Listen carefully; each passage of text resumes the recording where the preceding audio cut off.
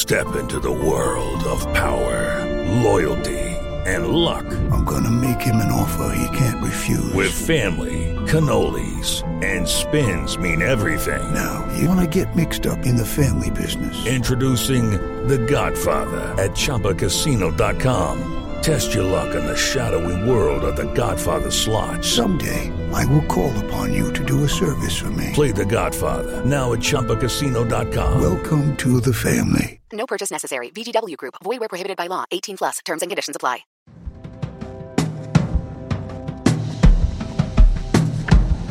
Welcome to Screen Doc, NewWire's weekly movie podcast. I'm Eric Cohn, the executive editor and chief critic, joined as always by Ann Thompson, our editor-at-large. If you're watching the Zoom version of this podcast, then you can see that with the New York Film Festival main slate announced, we both just decided to get an early start on things and come to the festival now. So I'm here in the lobby of the Walter Reed Theater, and you seem to be at some kind of outdoor This was setup. an event, so they're going to be doing a lot of rooftop events and drive-ins. They're starting a week early, and this is an outdoor event right there on the plaza at Lincoln Center, and that's Eugene Hernandez, who's the new, this is his first film festival, put together under considerable duress, and I'm proud of him. It's a good selection. It's an old-ish selection, though. I think that we should be proud of anybody who put together a film festival, more or less, under these circumstances. But the thing that is always nice about New York Film Festival, obviously, is that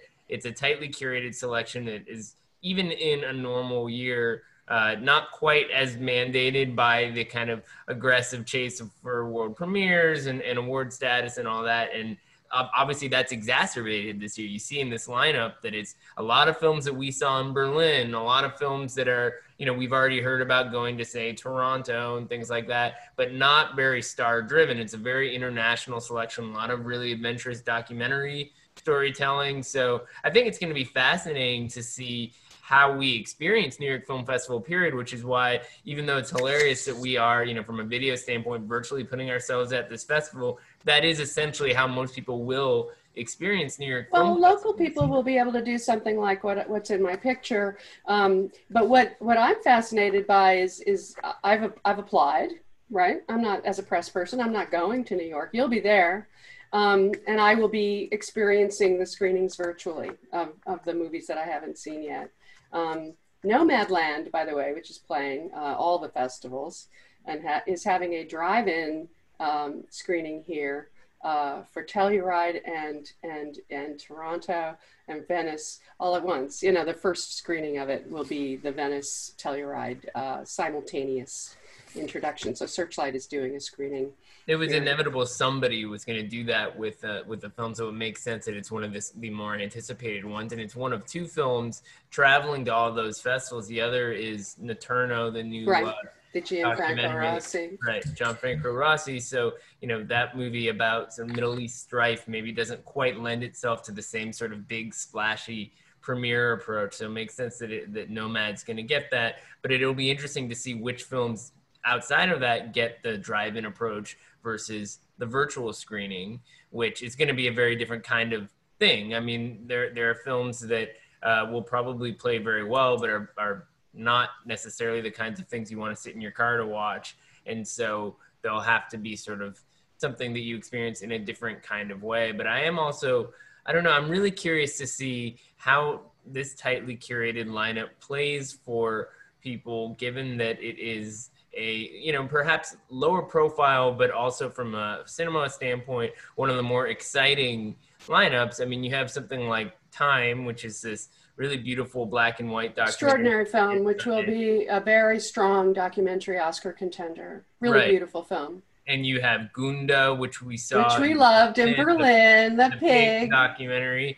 And then you have something like Hong Sang-soo's The Woman Who Ran, which is, if you like also Hong Sang-soo, Berlin. This is a good one, but it's, again, it's you gotta be compelled to check out these movies and not just sort of the way that somebody might go to New York Film Festival and just see whatever they can get tickets to or trust the curation, you're going to have to make time for the experience in a different kind of way. So I'm sort of fascinated looking at this lineup and wondering how people choose to prioritize different kinds of films. A lot of it will probably come down to how the online process is organized and to what extent people are sort of compelled to go to the outdoor components in tandem with that, and which one really it's very much in sync with what the main bar taste of the New York Film Festival would have been in the past. I was looking at it very much in, as you say, there are a number of high profile docs, and that's why they're there, because they are in the running for Oscars, right? So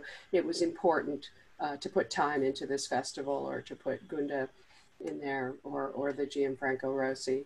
But also there's foreign language films. And the question is, I don't think Korea has ever submitted Hong Sang-soo for an Oscar.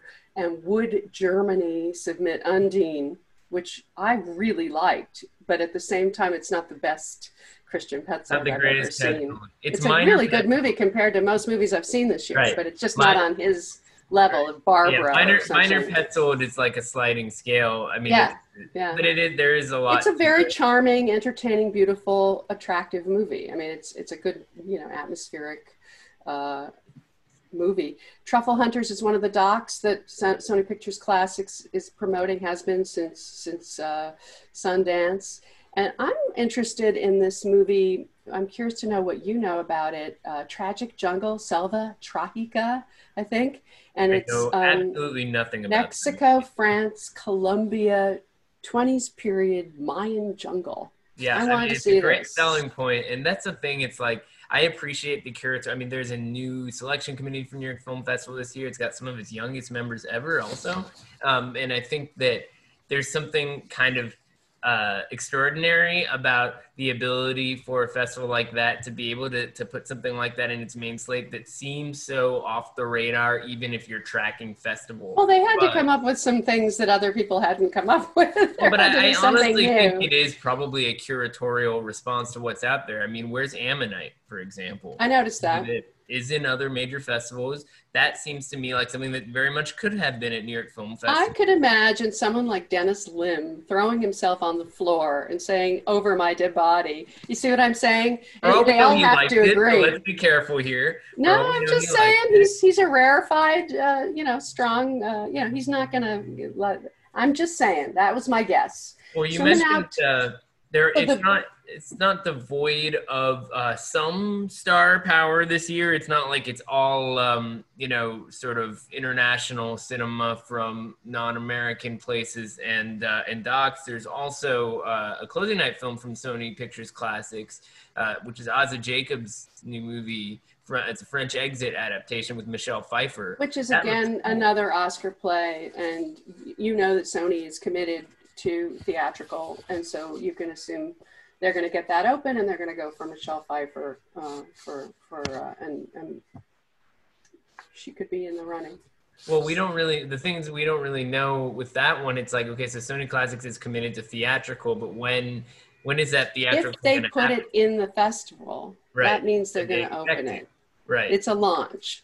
Right. So the question is, all the films that we were wondering which we know are on this list of films that are going to be in the Oscar race that are waiting. They have no release dates, and they're not in the New York Film Festival. Mm-hmm. All these A24 titles and Searchlight titles and Focus titles, they're waiting. And they made clearly, I'm sure Eugene was trying to get them. Yeah, I mean, it looks like the New York Film Festival, but at the same time, it does look like a New York Film Festival that, like everybody else, has been hamstrung by a range of different decisions that are beyond their control. So you have to look at where the excitement factor comes from. It comes from stuff like Nomadland and Eterno. It comes from and the Steve McQueen titles. Yeah, it comes from 3 Steve McQueen movies, which is cool. There's also 2 really long films, which I think is a funny hallmark of New York Film Festival. City Hall, right? Okay, City Hall is 3.5 hours. 90-year-old Frederick Wiseman, but you got to give him credit. I mean, the question is, could anybody else get away with making a movie about City Hall that's that long? Probably not, but I have to say, I committed to Ex Libris and I thought it was fantastic. So there's this film Malmkrog, which is a Romanian director, Cristi Puiu, who's been in Cannes and other places. But this film is 3.5 hours of dense philosophical conversation in a room. So it's very New York Film Festival to put this in the main slate. And the gamble, obviously, is that it's going to ask a lot of people, even if they want to subject themselves to that. And I can't wait for that kind of debate. Like last year, they had that 14-hour multi-part movie, La Flor. It's going to be like this year's La Flor, except it's even more of a viewing challenge. I don't know if So that means that maybe Romania won't submit it for the Oscar if it's like that? I personally would be surprised. I don't know how many Academy members would commit to a movie like this, but hey, if Romania doesn't really care to get shortlisted, then, by all means, take that risk. But there are a couple of movies from China, a couple of movies from France. We'll see if anything comes clear in terms of like the Philippe Garrel. They've never put him up for Oscars in the past. No, I didn't love that movie. I mean, he's definitely sort of sticky. He's been around a while, and he is in some ways the definition of an acquired taste. I mean, he has a very particular style, and I thought it was just I appreciated aspects of this little black and white movie about an awful guy getting his comeuppance to some degree. That's fun to watch, but it didn't blow me away. Having said that, when you have the luxury of going to the festival to see a new Philippe Garrel, you can be a snob, and maybe other people just want to keep up with the new Philippe Garrel the same way you want to see the new Petzold. It doesn't have to be the greatest Petzold. So that's one reason why festivals can be valuable from, a general festival goer standpoint. We have to remember that matters too on some level. I am sure. I'm looking forward to the Argentinian one, Isabella. That looks good to me. Sure. Yeah, from Matias Pinheiro, always a really interesting guy.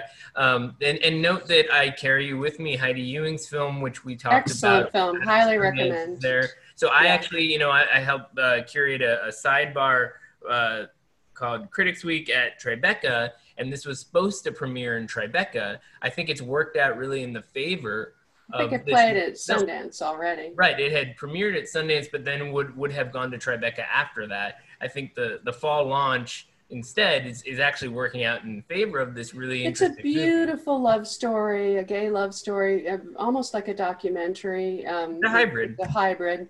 And I can see why Eugene and the festival committee wanted to play it. It's also very much a New York story. It's a New York story. Absolutely. And another Sony Cuban Classics. immigrants, right. Right. So Sony Classics is actually. Oh, is it not? It's Mexican. It's Mexican, right? Oh, it's a Mexican story. Yeah, Mexican immigrants. Yeah, and who live now in New York. So it's very interesting the way it kind of. I'm sure they'll show up. Yeah. Well, we hope. I mean, whatever show up means. I mean, that's the other thing.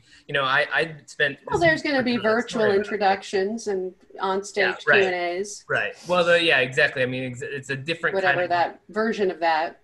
I spent this week writing a bit about this, the idea of virtual film festivals and the business that has been created around them. And I think it's fascinating because there are all these companies like Shift 72 and Cinesend and Inventive, and they're creating services that festivals need now to basically create almost like their own version of Netflix. It's the simpler, the better. You click a link and you get a landing page with all these different movies, but there's so many logistical challenges because not security challenges. Yes, serious security challenges. Everybody says they have the best security. It's not really clear to me who actually does. And Shift is expensive. I was surprised at how expensive it was. They are costly, but I mean, the question is, when you have resources, if you spend more money, supposedly you're going to get better service. And the challenge that a lot of these people are facing is that it's such uncharted terrain. You need somebody who can adapt constantly to new demands. Not every distributor wants their film online in the same way. Some people are okay with just having a 24-hour window or having it online for 2 weeks. Other people want, premiere it at 8 o'clock, take it offline by 10 o'clock or whatever it is. And there's a real debate going on right now about what makes the most sense there. Because, ultimately, if you watch this movie on VOD at home as a part of New York Film Festival, which is essentially what it is, it's a VOD release for a short window of time, that could eat into the business of releasing it later on. And so those are real concerns that these people have to figure out. but it's exclusivity too. You miss that window, and then maybe you hear from somebody else who saw it, and then it actually gets released a few So weeks then later.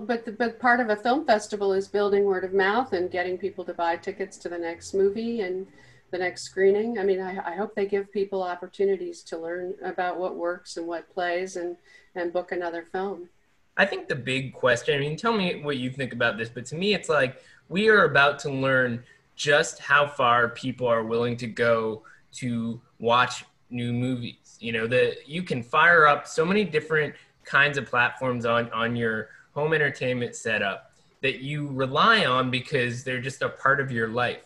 And what film festivals are now going to have to do is enter somehow into that ecosystem and say, well, instead of watching this thing on Netflix or Hulu or HBO or whatever it is, hit this app or this link or screencast in this way to watch the new Frederick Wiseman movie or to watch Gunda or whatever it is.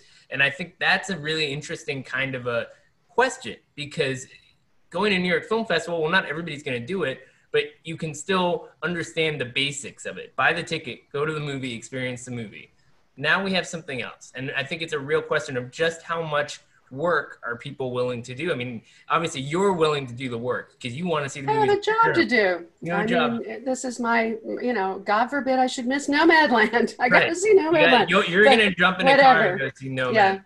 Yeah, but I'm glad I'm ahead on some of these because, of course, they were in Berlin, and there's a whole lot of, more than usual, I would say, from Berlin and some of the Cannes titles as well. All right, so the other thing that's going on, of course, is that AMC is opening up, and it's going to be, by next week, people are going to be able to go to the movies again. And that's kind of a big deal. Finally, it's real. It's actually happening with Let the real safety protocols and everything else. Which AMC location will have the first violent mask showdown? I know. I mean, you saw that music festival where Smash Mouth showed up, and there were like thousands of people, and they were like "F Corona," and I mean the sentiment in this country that I think is just so baffling is that people take it as an insult to be told to keep people safe. You know, it's like if they were told, don't bring your gun into a movie theater, I think even the gun nuts would be like, okay, yeah, they don't want us brandishing a gun in a movie theater. People do that sometimes they get arrested, but like somehow the idea of a mask on your face is this like deeply offensive thing. And I guess it'll be really interesting to see what the theater vibe is even like. I mean, there's not any concession. Well, think about the target audience for Unhinged. What is not good. It's not going to go well. Is it all it's like an audience full of Russell Crowe, angry guys, you know. But that's just not, I mean, I guess those people go to the movies, but they go to pretty crappy movies and they don't really value the movie-going experience, so why would they even want to go? I don't think we should generically, describe an entire group of people this way. I was making a joke. I'll make a generic description of the Russell Crowe road rage characters. I mean, I guess what I'm talking about is people who have a very passive and non-passionate relationship to movie-going might not be the people who are going to jump at the chance to go to an AMC unless there's a new Marvel movie or something, in which case, that's a question. Well, this is what we're going to find out. We're going to find out. I mean, Unhinged is opened in some territories overseas, and we got Tenet coming up first overseas and then in the U.S., and we'll see. We'll see how it goes. Meanwhile, production is getting started. They've actually had a start in New Zealand with James Cameron. There's a difference between Wellington and Auckland. And Auckland is where they had a COVID spike, and they shut everything down solid for 3 days, Wednesday to Friday. But and then they're going to start up again. It's just a few cases. I mean, it's 4, they're just really literally, or 14, I think, actually. I mean, proportionally speaking, it's different than other parts of the country because there's more sheep than people, I think, in New Zealand, but it's still millions of people. And they had just been sort of celebrating 100 days of no active cases when this happened. So they couldn't tell where this came from. So they have a bunch of things gearing up for production there, and they're going to be bringing in a lot more, and they're sort of cheering in New Zealand that they can get their as long as people are willing to quarantine, they can get their productions back up and running. So they're going to be putting in a lot of movies to because that's where you can do it safely.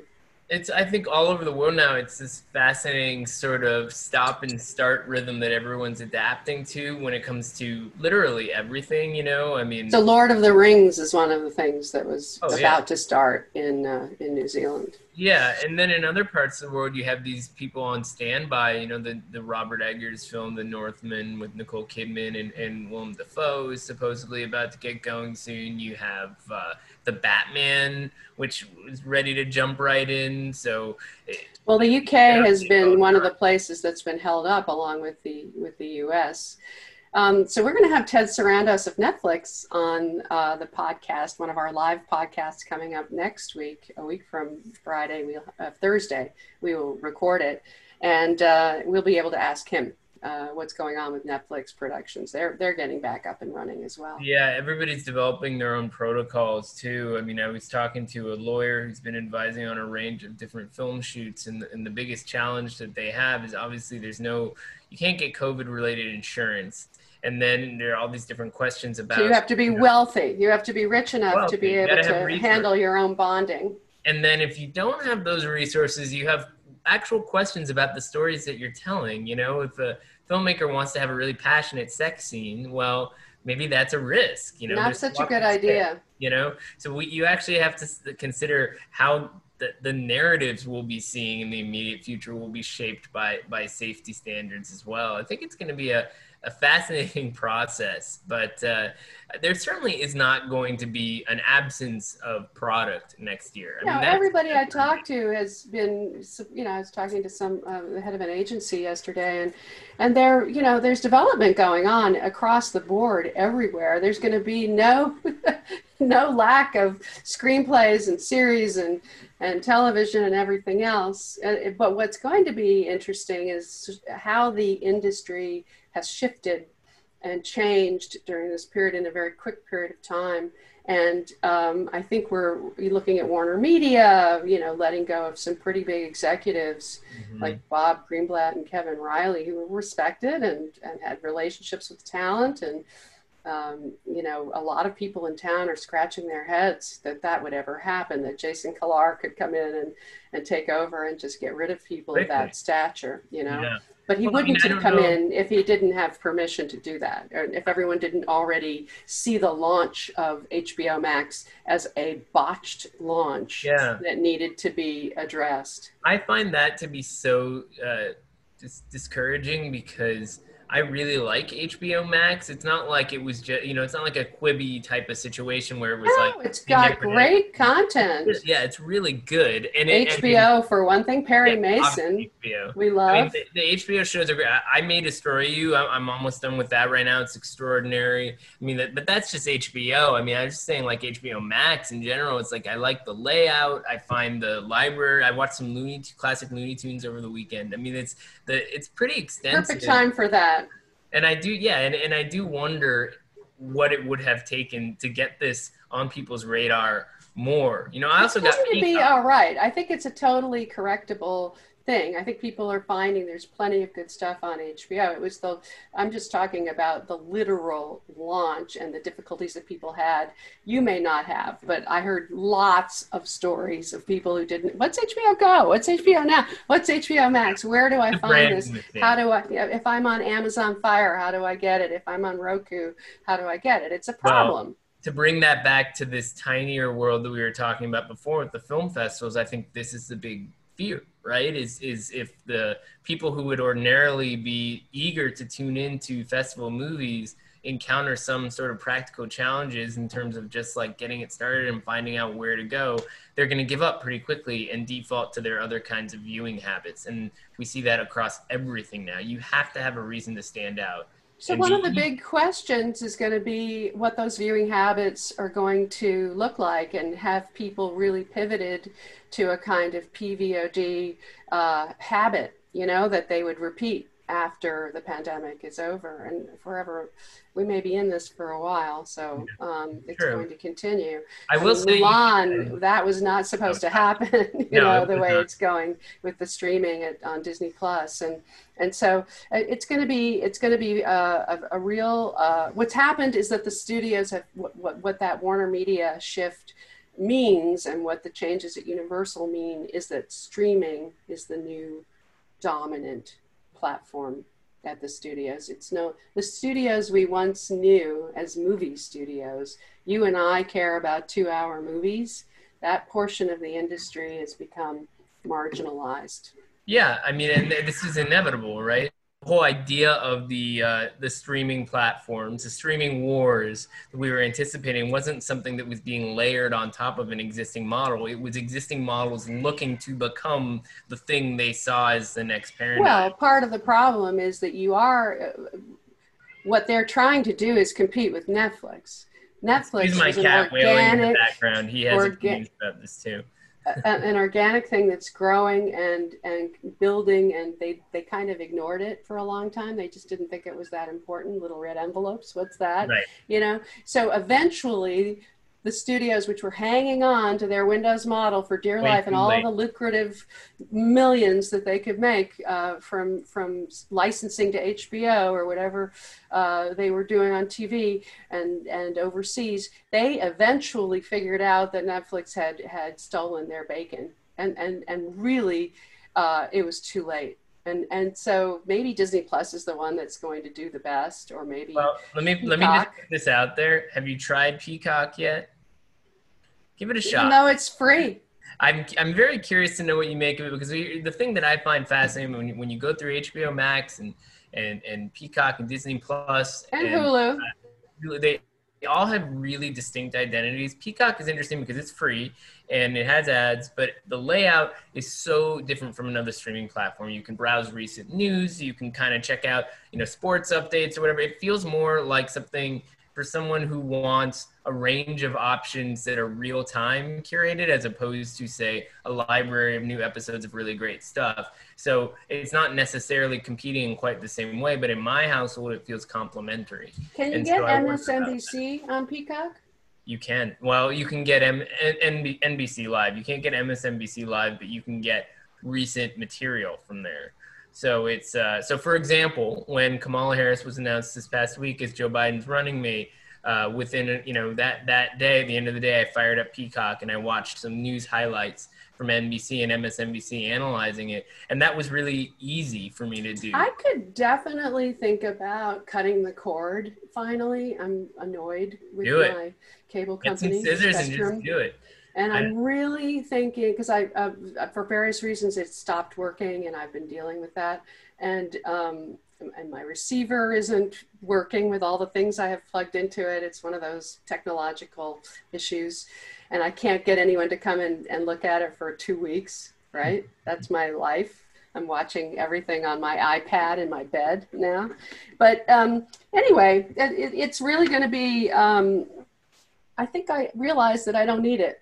And it would be news. It would be things like that I would miss. Right. You still CNN is what I would miss, or being able to DVR baseball. Yeah. I used to have a cable and for that reason to keep tabs on real-time news in that respect, but I haven't had it in years, and I don't miss it because I just have other ways of getting news. And I think if the streaming platforms start to lean into that, and Peacock certainly seems to understand that, then just get those scissors and cut that cable. Well, cable was the dominant thing for so many of these companies, and now it's just going away. I think the thing that I miss is the live event in all of this, because in physical events we get that live component, and live TV gives you that. But if we don't have that much live TV, we're just streaming all the time, then we're all on different pathways. And that's something to consider too, is what does that mean when nobody's ever really watching the same thing at the exact same time? The idea of the collective experience. But a lot of us the reason I like the DVR is because you can fast forward and get rid of all the ads and be in a different time zone, especially with something like baseball. Baseball I can watch somewhere else on my computer. Yeah, but I don't like watching things on my computer. I'm on my computer all day long. Well, I hope you're not watching baseball on an iPad in bed either, because that just this is not the way you want to experience. Baseball isn't the same right now. It It's isn't very weird. as satisfying. And when they hit the I find. home runs and nobody's chasing after the ball, it just like bounces into the bleachers. It's just Yeah, kinda, that's the part about not that they showed all these woebegone baseballs rolling around in the stands with nobody trying to catch them. yeah, it's very surreal. It's very surreal. So much to develop on that front, I'm sure, as people try to figure out how to live in those things with something else other than digital fans or whatever. That just looks ridiculous. So next week, as you mentioned, we'll have Ted Sarandos on. We'll be putting a registration form link on the site pretty soon. So if you're interested in tuning into the live recording and submitting questions, You can ask him questions. Yep. You can do that, and I think And he can handle any of them. he could take them. So I think we're both really excited about this. It plays off of a lot of conversations we've been having the last few weeks. So we hope people join us then. And I hope that you get some good weather sitting outside with Eugene there for the New York Film Festival. I'll be here in Walter Reed. I wish I could be in New York. I really do. I dream about New York. It's a sad thing. Time. Get in your car, start driving. He stops along the way. It's only a matter of time. All right, I'll see you next weekend. Bye-bye.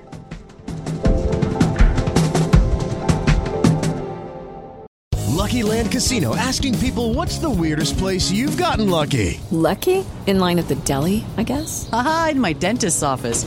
More than once, actually. Do I have to say? Yes, you do. In the car before my kids' PTA meeting. Really? Yes. Excuse me, what's the weirdest place you've gotten lucky? I never win and tell. Well, there you have it. You can get lucky anywhere, playing at LuckyLandSlots.com. Play for free right now. Are you feeling lucky? No purchase necessary. Void where prohibited by law. 18+. Terms and conditions apply. See website for details.